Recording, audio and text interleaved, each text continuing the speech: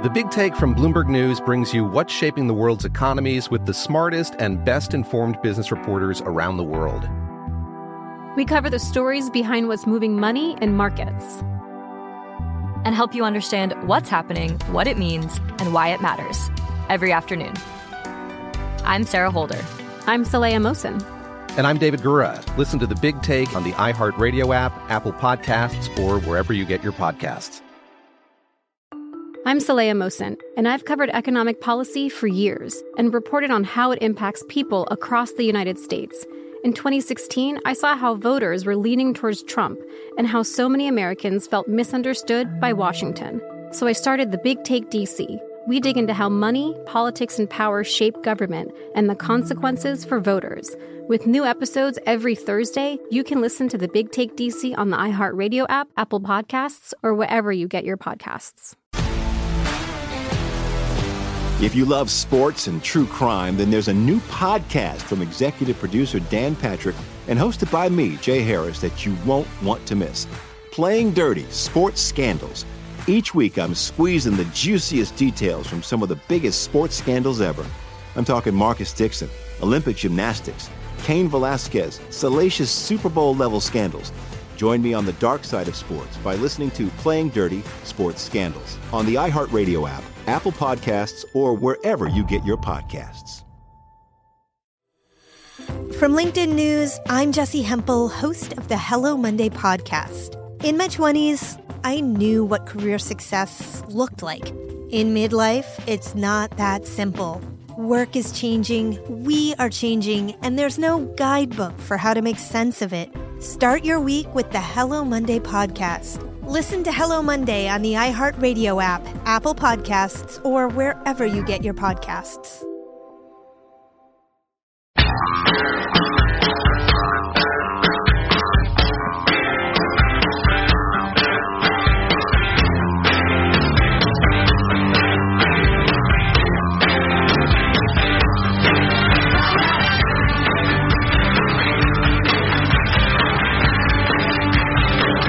So you're very nearly waking up to us talking about the military strikes on Iran last night and probably looking at video and listening to sounds of air raid sirens and explosions and all that sort of stuff.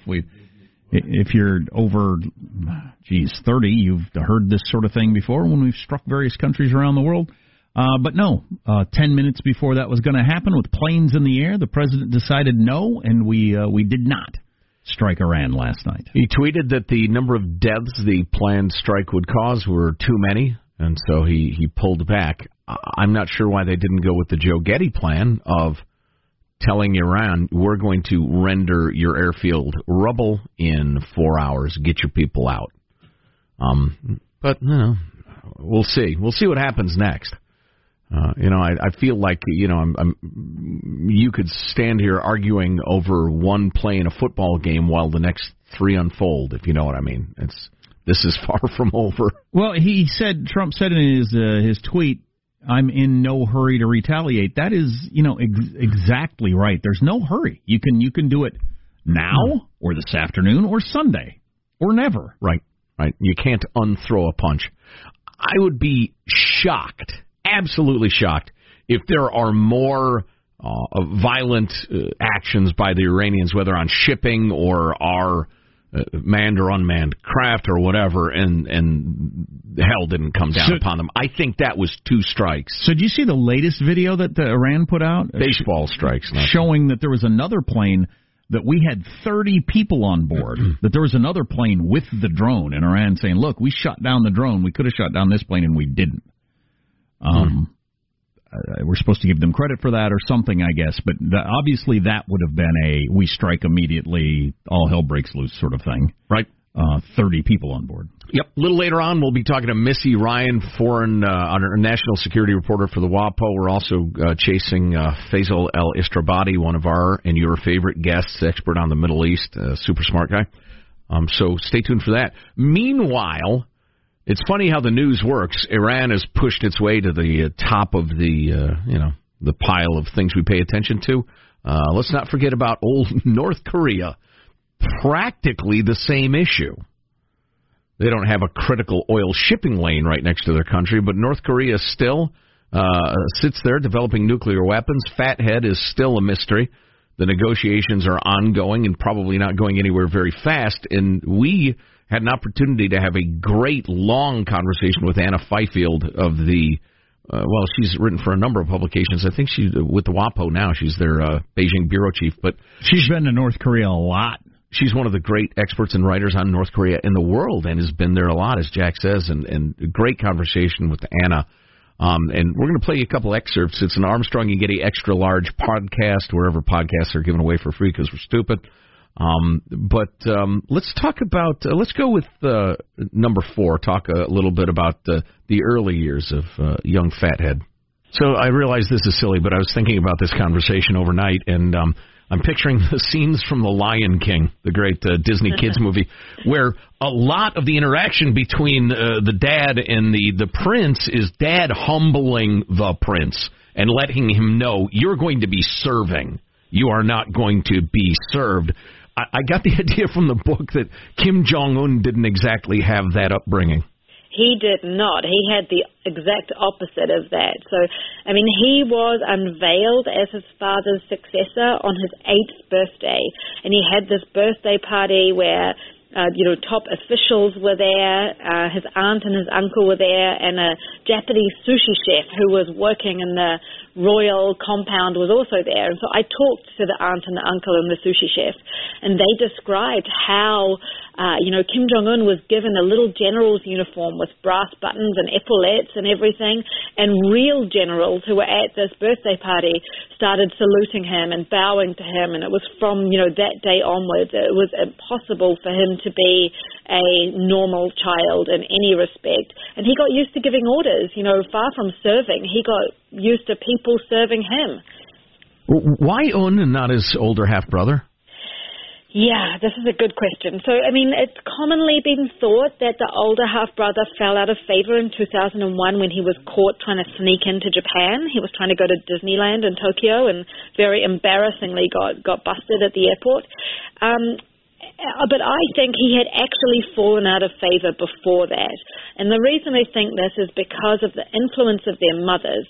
So Kim Jong-nam, the oldest son of the third generation, his mother, she moved to Moscow when the boy was 3 years old. She was really out of the picture. She had a kind of mental breakdown, nervous breakdown, and she was not influential in the regime any longer, even though she never defected from it. Whereas Kim Jong-un's mother, she was really like the first lady. She was there in North Korea, very ambitious, very powerful, and she was positioning her sons to be the leaders from the get-go. So she had Kim Jong-un called the Comrade General, and she made sure that they went to the West Point of North Korea so they could claim to have the military credentials to lead this country. So I think it was really the mother that was a decisive factor. But, Kim Jong-un has an older full brother from the same mother. I think that he was chosen, even though he's the younger one, because he just had this natural aptitude and he showed some kind of innate ability to be able to do this job.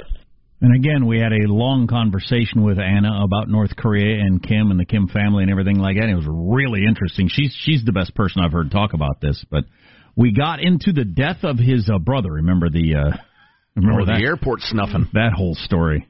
So you broke the story, I guess, that young Kim's brother that he assassinated at the airport was working for the FBI or the CIA. Yeah, that's right. So after Kim Jong-un came into power, he kind of cut off this older brother who was living in exile. So he wasn't getting money from the regime like he used to. And so I think it was for that reason that he started becoming an informant for the CIA. Also, I heard for the South Korean intelligence service, probably the Japanese as well. He had this unique position where even though he had no relationship with his brother, he had a lot of contact still with people at the top of the regime, and he could have provided very useful intelligence to the CIA about what was going on in North Korea. And the CIA would be grasping at anything they could get because the simple fact is that there is basically no human intelligence from inside North Korea. Which is one of the reasons the book is so compelling. And where do you find more of that, Joe? At, the Extra Large podcast. Wherever podcasts are sold. Yeah, let's do one more. I want to do one more. Let's do clip number 8, just a little bit about life in North Korea, and then we'll bring you up to speed with her thoughts on the current negotiations, the nuclear arms stuff. Clip number 8, please. Although he's improved the capital city based on your writing, when you showed up after he'd been in power for a while, you said it was shocking how different it was. Yeah, it was. I mean, yes. So Pyongyang is the showcase capital where the elite live. They are the people who keep him in power. They are the 1% of North Korea. So he does care about those people because those are his supporters. Those are the people who, keep him in his job. So he's made sure that they get richer and happier and fatter under him. So, I mean, now they're, Literally fatter? Do you mean literally fatter? Yeah, some of them, yeah. I mean, not fat. Nobody's fat in North Korea apart from him. But, they look healthier. They are clearly, their diet has improved. They're getting what they need. You can see it in their faces and in their figures when you go to North Korea. Boy, not starving is the new fat. I mean, that's amazing. Yeah, but I mean, in Pyongyang, if people have money, and increasingly they do have money, they can live a relatively good life, probably better than they would live if they escaped to Seoul and just went and became part of the 99%. So, I mean, some people now call Pyongyang Pyonghattan because it does have that kind of New York City kind of feel. I mean, that's an exaggeration, but it's to hit on this idea. Yeah, there are skyscrapers, and you can do a yoga class and buy a cappuccino if you have the money. That is mind-blowing. And you go out into the countryside and people are fighting to the death over a kernel of corn. That's incredible. Yeah. People have no electricity, no running water. They don't even have oxen to plow the fields. It's really so deprived outside of this Pyonghattan area. Wow, that's just astounding. So, yeah, you can go to ArmstrongandGetty.com for a quick link to our conversation with Anna Fifield. It's really just terrific, and the book's really good, too. But we asked her, obviously, we talked for a while about the nuclear negotiations. And while she's, definitely of the mind that Kim Jong-un's a rational actor, the rest of it, she arrives at the same conclusion we have for a long time, and a lot of people have. It's unlikely to be successful. The North Koreans are good at stringing you along and kind of making half measures, and it would be. It's difficult to imagine what would motivate Kim Jong-un to say, okay, all right, this is my insurance to keep my regime alive and never be invaded, but I'll give it up. That's a tough nut to crack. Anyway, it's the best person I've heard on North Korea, so I hope you can check that out. I think you're all going to become aware of the name Hunter Biden. That's Joe Biden's son. He's got a number of irons in the fire. Bit of a complicated fella, it turns out. A hell of a complicated life going on right now. I don't know how much drain that is on the old man, but right. Or if he was a rotten human, and I think he is actually. What does that have to do with Joe Biden? Potentially a lot. Anyways, there's sex involved, there's money involved, there's influence. We'll bring you up to speed on that whole story on the Armstrong and Getty Show. Armstrong and Getty.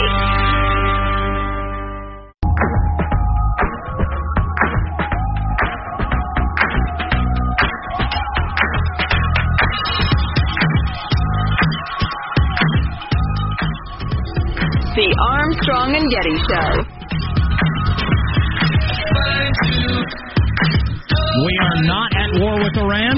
We almost were last night, or at least on our end of it. I don't know if they'd have retaliated, but we had warlike acts underway. Planes in the air, missile targets ready to go. And 10 minutes before, the president changed his mind, and Marshall will have that in his news coming up in a little bit. And those who would take shots at the president, like Kellyanne Conway's old man, is immediately gone to the he's stupid. How could he just found out there'd be 150 people dead at the end? How could that be? I don't know. It's politics. It's the business he's in, so that's fine. I don't know. I just find it vexing and annoying. I found it annoying when people would ascribe the worst possible explanations to Barack Obama's actions. And I thought he was a terrible president in a lot of ways, just policy-wise, but I didn't feel the need to take unfair shots at him. That's a bad policy. That's a good shot. He's stupid. Come on. So, you know the whole Joe Biden dust-up with Cory Booker, right? Joe Biden said the thing about working with segregationists, and they never called me boy, and Cory Booker said that Biden needs to apologize, and Biden said, you need to apologize to me. Yeah. And so apparently Biden called Cory Booker last night, and both people are saying the phone call went well, and Biden's camp is saying he did not apologize, but the phone call went well. And so, I have a transcript right here. Okay. How's my boy? Boy, oh boy. Let's keep this between us boys, said Biden. Well, according to some reports. Seems like a poor choice of words. Joe Biden is a dummy. This fascination with, did you apologize?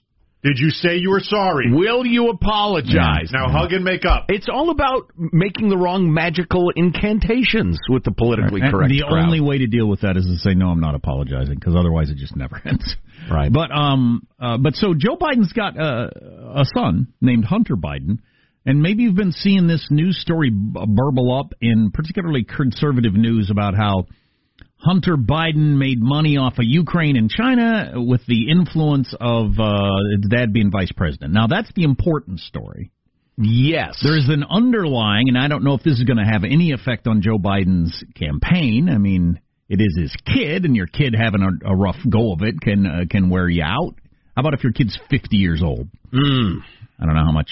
I don't know. I don't know what that's like. I would hate to have my parents have to answer for my activities at this point in my life, right. You know. But anyway, so Hunter Biden, who was married to his dead brother's wife. Right. Were you following that? His brother died of cancer, right. Beau Biden. That's why Joe Biden didn't run for president last time around. And then the living son ended up leaving his family, wife and kids, to marry his deceased brother's wife and join that family. And it seemed to be for real, and it lasted quite a while and everything like that. Anyway, they got a divorce.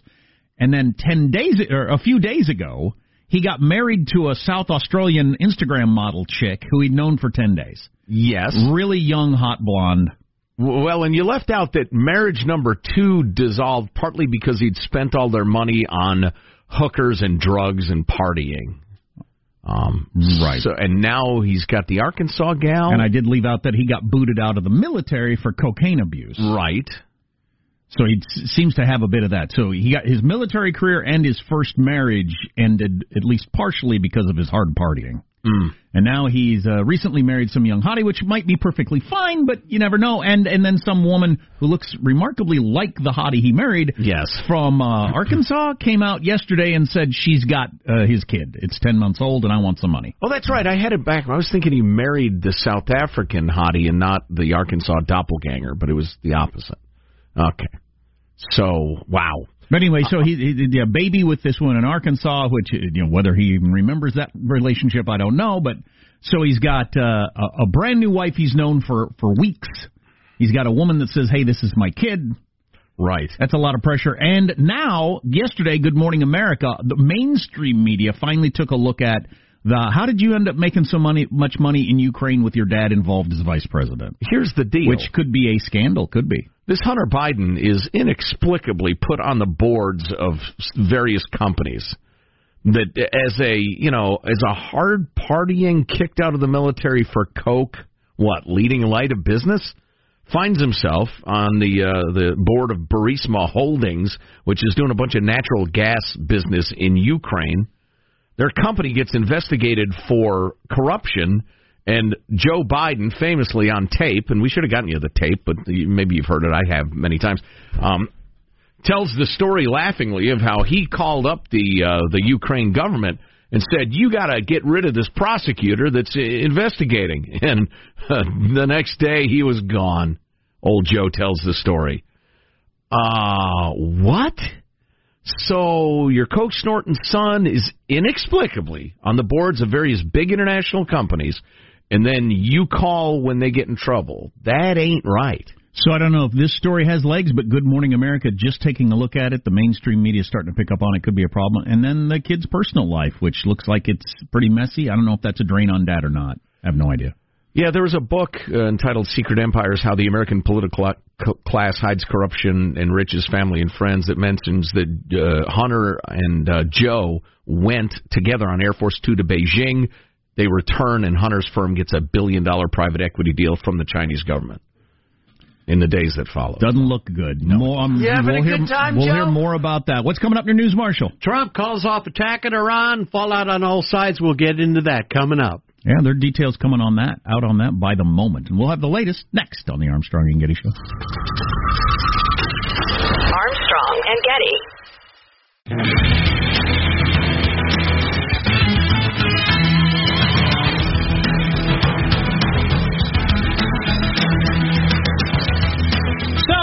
Who knows what twist and turn of history this was, for better or worse? Let's get the news now with Marshall Phillips. President Trump is confirming the U.S. military was cocked and loaded for a retaliatory strike against Iran.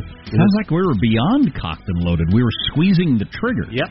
In a series of tweets this morning, Trump said he canceled strikes on 3 Iranian sites at the very last minute. Trump is saying that the airstrikes would not have been proportionate to shooting down an unmanned drone. He said he was told that an estimated 150 people would die in Iran. So Trump noted he is in no hurry and insisted Iran can never have nuclear weapons. Now, yesterday, in the afternoon, there was a briefing with senators and President Trump.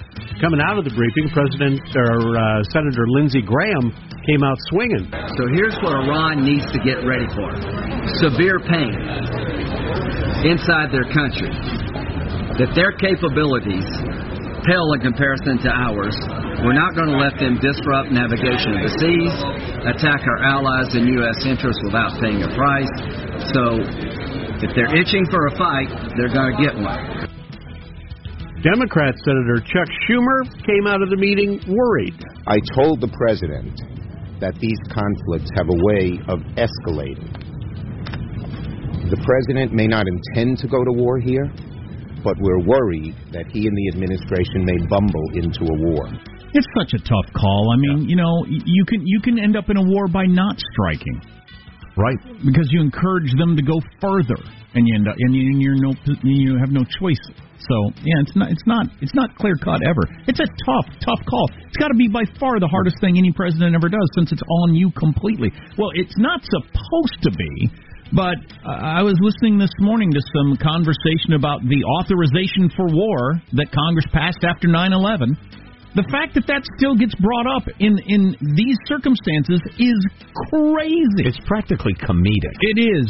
So what did that change? So Congress, after 9/11, authorized President Bush to fight back against the terrorists on 9/11. And it was an attempt to exercise the constitutional duty of Congress to declare a war. Because only Congress can declare war. So, whatever that means at this point. Ever since then, everything Bush did, everything Obama did, and everything Trump will do, they use that authorization for. So this is part of Osama bin Laden attacking 9/11 gives the president the right to do anything in Iran. And it's all because all these people in Congress have no balls and are so cowardly, they don't want to have to vote either yes or no. That way they can stand on the sidelines, and after it goes wrong, or right, but after it goes wrong, they can complain, I wouldn't have done that. Right. Or if it goes right, I was against it. I thought it was a good idea all along. Right. But they will not vote on it because they don't want to have to vote, because that's what Obama did with Hillary. Hit her over and over again for authorizing the Iraq War. It's amazing that we've ceded all that power to the president. Well, and for what it's worth, the prehistory of 9/11 was that the administrations would just call wars police actions. Or other, Orwellian terminology. Say, well, it's not a declared war. It's just a quick, kinetic police action that may take 15 years and cost hundreds of thousands of lives, but it's not a war. Yep, that's what happened in Vietnam. The entire constitutional question has been rendered ridiculous. And listen, we literally have given one person the power to declare war and carry it out. Yeah, in absolute, complete defiance of the Constitution. On the other hand, I will tell you this: we need a serious discussion, a legislative approach to this question, because declaring war in general, is so different in the modern era than it was in the 1770s. Fine, sit around and talk about it, work it out in Congress, come up with something. But the idea that ISIS is part of 9/11, that's what Obama was able to claim, or that this would be part of 9/11 is crazy. Yeah. Meanwhile, today, major airlines from around the world are saying they're rerouting their flights to totally avoid areas around the Strait of Hormuz out of an excess of caution. And they are not giving up in Hong Kong.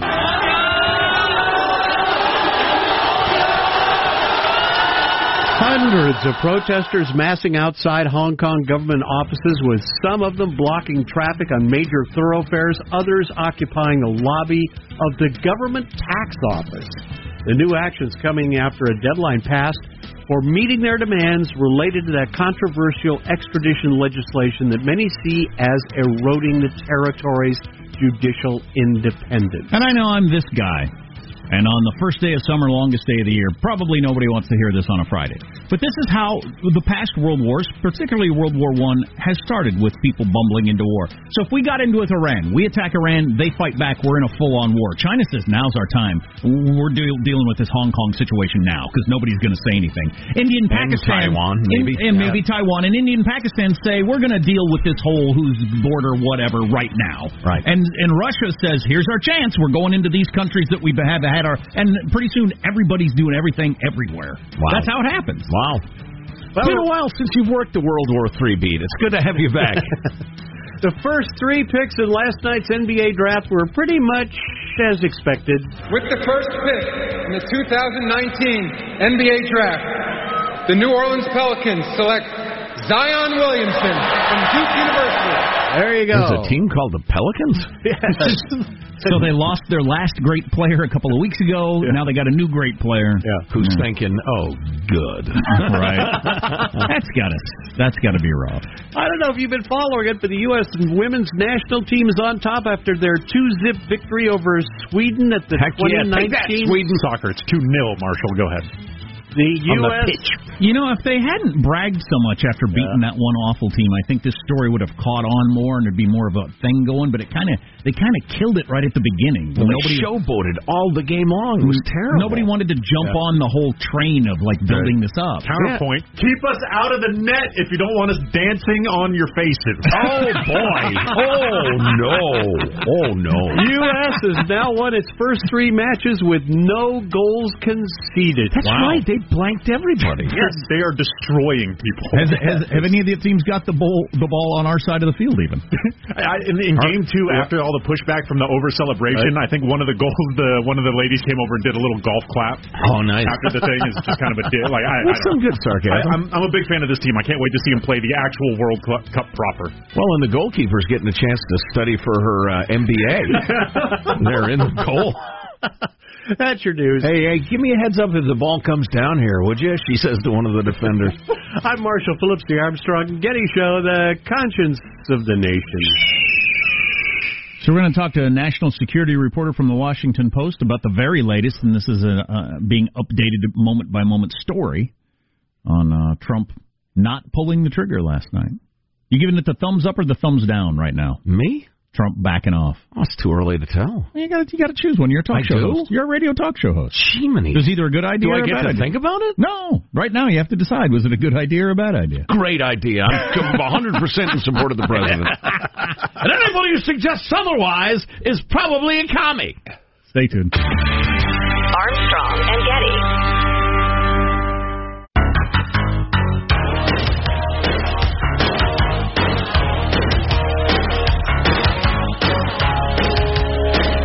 The Armstrong and Getty Show.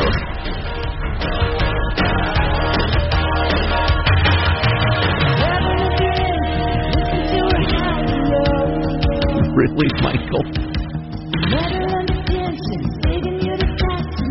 But this is a new wrinkle. This is a new fly in the ointment, what happened shooting down the drone. And this country will not stand for it. That I can tell you. That was Trump yesterday, when they were still discussing all day long an attack. And then at the last moment he changed his mind. Yes, he played Danger Zone, Kenny Loggins from the movie Top Gun, which was about fighter pilots. Really, Michael? Playing volleyball all oiled up. Missy Ryan is a reporter covering the Pentagon, military issues, and national security for the Washington Post and joins us now. Missy, welcome. How are you? Hi, thanks. Doing well. So obviously this play is ongoing, and who knows what's going to happen in the next couple of hours or the next couple of days, but the last 24 hours has been notable. It has been a wild ride over the last day, to be sure, from the news first breaking that there was a U.S. drone shot down to the planned strike and then that being called off. late yesterday, the news breaking that President Trump had authorized a strike and then pulled back at the last minute. Do we know who was in the room arguing which sides of whether or not we should strike? No, she's hung up on it. Well, she didn't like the Kenny Loggins commentary. Dodging the question. Yeah. Just bailed on us. Out there, enemy of the people. I haven't heard a dial tone in a long time. Yeah, no kidding. I haven't either. I didn't even know you could still get a dial tone. It's been a while since a woman hung up on me. It brought back old memories. I didn't know you could still get a dial tone by hanging up. Me neither. That was wild. Is that an app? Is that a new software thing? Oh, right, exactly. Give people the dial it's tone? a 99-cent app. Yeah. Because in the modern world, your girlfriend hangs up on you, you just think the call got dropped. Hello, can you hear me? You wonder, how long have I been talking and we've been disconnected? I can't hear you. Was that me or did you hang up? I don't know. I drove under a bridge. I'm not and sure. You call each other back at the same moment. Oh, boy. It went to voicemail when I called. Oh, golly. Which is inexplicable. So if you haven't heard the story, it would seem that Pompeo, Bolton, and Senators Lindsey Graham and Tom Cotton all day long were making the argument hard for attacking. I don't know how many people were on Trump's side of not. We were just asking Missy Ryan of the Washington Post that question when the phone line went dead. Missy, do we have any indication of who was pitching the be careful, wait line of action? So we don't have a great deal of visibility at this point into what happened. There was a meeting yesterday morning at the White House that was a cabinet meeting to discuss the military options vis-a-vis Iran. You know, normally what would happen in a situation like this is the military leadership would present an array of options that have been already subjected to legal vetting that commanders feel like can be accomplished, that will provide some sort of, in this case, punitive action against the Iranian government. But we know that Ambassador Bolton, from the time he became National Security Advisor, President Trump has been arguing hard for a much harder stance to Iran, and you can only assume that he was the leading voice in the room arguing for taking action against Iran. There's been some ambivalence at the Pentagon for months. We've heard, on one hand, concern about these threats that they detected on American military personnel in the Middle East, particularly in Iraq. U.S. troops are seen as vulnerable because they're sort of cheek to jowl with these Iranian-backed militias on bases across Iraq. But on the other hand, there's concern about the potential for escalation, and then the risks that will pose to American forces in the region.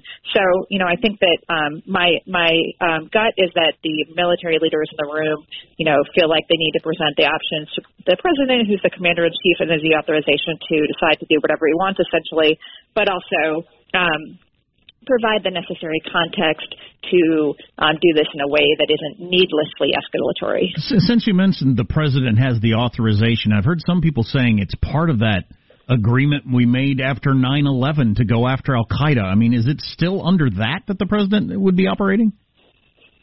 No, I think in this instance, they're not relying on the 2001 authorization for the use of military force. There, as you say, there has been some controversy in the last week or two about whether or not the 2001 AUMF, which was authorized to respond to the 9/11 attacks, could be used to conduct offensive military action against Iran. That is not what they're doing right now. The way that this is being described is self-defense.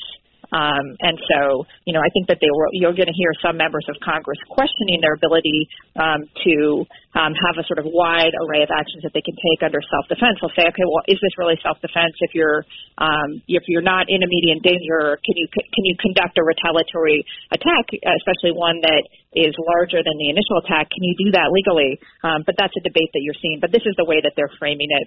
And the administration insist that they have the ability to kind of do whatever they want to defend U.S. security. Well, that seems to have been the history of the last 50 years. Missy Ryan of the Washington Post is on the line. So let's remember the big picture here, that the Trump administration walked away from the joint agreement and are looking for a better, more productive agreement out of the Iranians, and they are, Iran is definitely suffering under the sanctions. Is there any sign that Iran wants to come to the table to talk about any of this stuff? In the past, there have been some signs that they would be willing to do so. At the same time, you know, the message from the Trump administration has been sort of that capitulation is the only path for the Iranians to do so, and that makes it much harder for them politically to be able to talk about negotiating with the United States, which, of course, is their largest adversary for 40 years. It's difficult for me to imagine a scenario in the near term because of this maximum pressure campaign, because of this very stringent and far-reaching set of conditions that Secretary of State Mike Pompeo has laid out for Iran to achieve before it can be, considered a normal country. It's hard to imagine a scenario where the two sides can sit down. Missy Ryan covers the Pentagon, military, national security for the Washington Post. Missy, thanks a million. Great to talk to you. Thanks. Okay, bye. Bye-bye. Back to work, I'm sure. We got this text about the women's soccer team that is trouncing everybody they play. Speaking of international relations. Another reason nobody cares is that our women's soccer team kneels for our anthem in foreign countries. Does that happen? Is that true or not? I haven't heard anything about that. Can somebody Google that? What? Is that the Googling? I don't know anything about this. That might not be true. Don't tell your friends you heard on the Armstrong and Getty show. I don't have any idea. I just read this text. Wow. I'll be danged. I need to know this. That would be troubling. Yeah. I don't know. I mean, the fact that it's been discussed in recent weeks under the authorization from 9/11, can we get involved with Iran? It's so crazy. What a crazy way to run a country. Oh, it's just ridiculous. Because nobody has the guts to argue the point. Well, and you could run around the tree of that discussion for 24 straight hours and get to no conclusion, and everybody would just still be arguing at each other. I find the whole conversation just tiring, honestly. Well, I think it pretty clearly there's no answer. I think it pretty clearly is not part of the 9/11 attack. It looks like there is a player of the U.S. women's national team who did kneel during the anthem, but it's not a team-wide thing as far as I can tell. Get on your damn feet. That's ridiculous. You're representing your country in a foreign land and you're taking a knee. Does she say what she's protesting? The earlier stories I heard interviewed with her, she was upset with the removal of pride flags at U.S. embassies around the world, which happened earlier this month or last month. It was just an announcement that they wouldn't be flying them, but yeah. That's the best I can tell what her view was. Super. All right, fine. All of a sudden, I'm just exhausted by the world. Exhausted by the world, the Joe Getty story. You know, it's cute.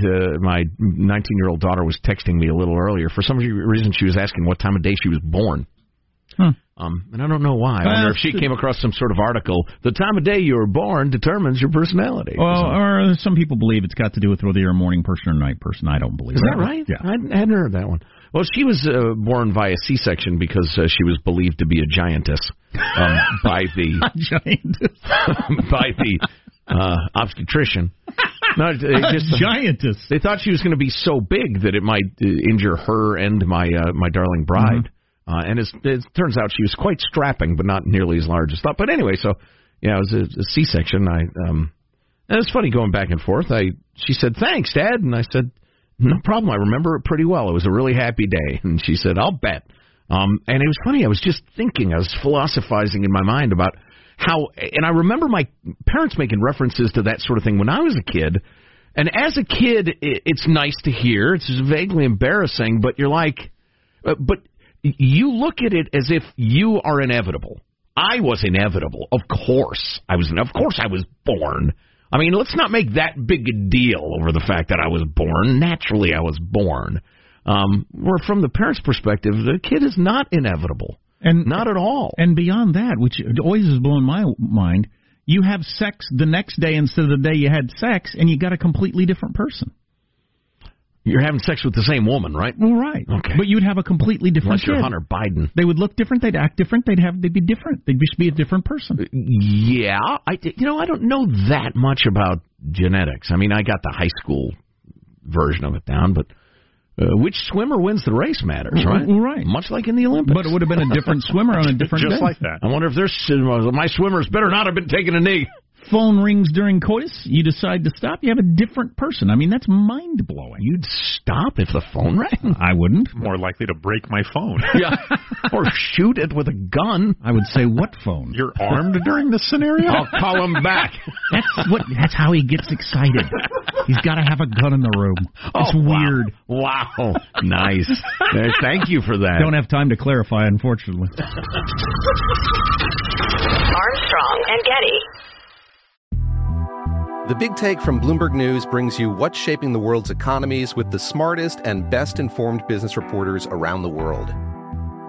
We cover the stories behind what's moving money and markets, and help you understand what's happening, what it means, and why it matters every afternoon. I'm Sarah Holder.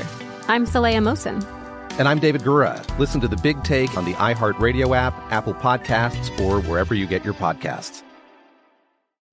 I'm Saleha Mohsin, and I've covered economic policy for years and reported on how it impacts people across the United States. In 2016, I saw how voters were leaning towards Trump and how so many Americans felt misunderstood by Washington. So I started The Big Take DC. We dig into how money, politics, and power shape government and the consequences for voters. With new episodes every Thursday, you can listen to The Big Take DC on the iHeartRadio app, Apple Podcasts, or wherever you get your podcasts. If you love sports and true crime, then there's a new podcast from executive producer Dan Patrick and hosted by me, Jay Harris, that you won't want to miss. Playing Dirty: Sports Scandals. Each week, I'm squeezing the juiciest details from some of the biggest sports scandals ever. I'm talking Marcus Dixon, Olympic gymnastics, Cain Velasquez, salacious Super Bowl-level scandals. Join me on the dark side of sports by listening to Playing Dirty: Sports Scandals on the iHeartRadio app, Apple Podcasts, or wherever you get your podcasts. From LinkedIn News, I'm Jessie Hempel, host of the Hello Monday podcast. In my 20s, I knew what career success looked like. In midlife, it's not that simple. Work is changing, we are changing, and there's no guidebook for how to make sense of it. Start your week with the Hello Monday podcast. Listen to Hello Monday on the iHeartRadio app, Apple Podcasts, or wherever you get your podcasts.